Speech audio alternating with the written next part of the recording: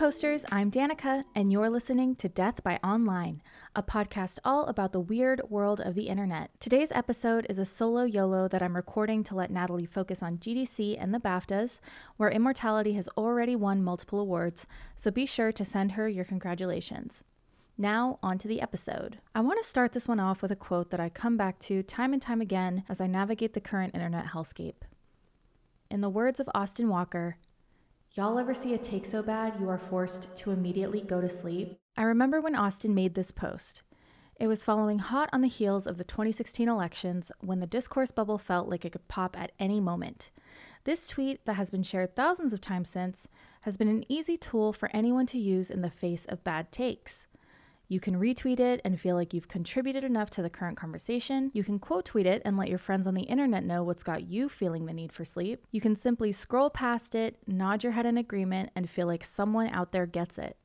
That's the beauty of a really, really good post.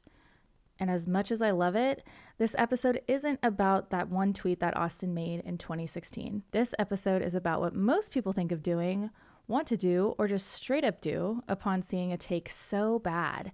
And that is engage. We're talking discourse, baby. The good, bad, and in between. Discourse at its purest form is communication. It is the spoken or written expression of thought. The word itself dates back to the 14th century and has been used in many different ways since then, but it all comes back to meaningful conversation. I mentioned in our last episode that I've never been much of a critical speaker. I have critical thoughts, sure. I overthink and analyze in my brain all the time. I have that sweet, sweet mental illness after all. I'm just not the best at getting my thoughts across in a way that makes me feel like I said what I wanted to say. That, by default, does not make me a great candidate for the act of discourse. It does, however, make me an excellent choice to be the topic of discourse. Let me give you an example. In episode 3 of Death by Online, I referred to myself as a bimbo. By definition, bimbo is not the nicest of words. It essentially means hot and stupid, which I feel is an accurate representation of myself most days. Now, I invite you to reminisce on the past with me. Hop in my time machine and let's travel back to June 2020, 3 months after we got the COVID stay-at-home order and everyone got overly eager on Twitter.com. Himbo is ableist. I find fetishizing someone's supposed lack of intelligence to be predatory. Why would you desire someone who seemingly has less power than you? Why is that sexy? Why is that different from preying on underage kids? It's not.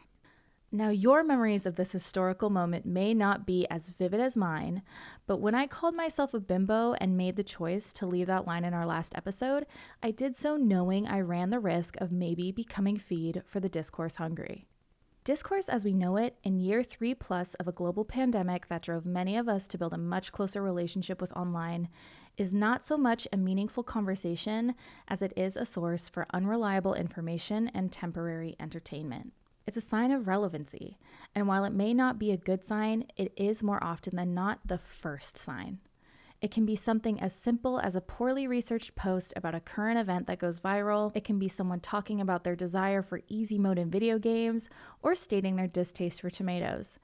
Anything anyone puts out there can very easily be taken in or out of context and ran with. In a recent Substack post by Bijan Stephen, he wrote, "The internet is a place where people post things, and crucially at this juncture, where people know what it means to post things. In other words, at this point, posting is performance. You do it with an awareness that other people can see what you're doing. Everyone knows that anything posted online can go viral and change the poster's life." This really stuck with me because it's true. We know what posting means. We witness discourse on a daily basis whether we want to or not. Remember when the Queen of England died? My timeline was filled with jokes, subtweets about how jokes weren't funny, and subtweets subtweeting the subtweets.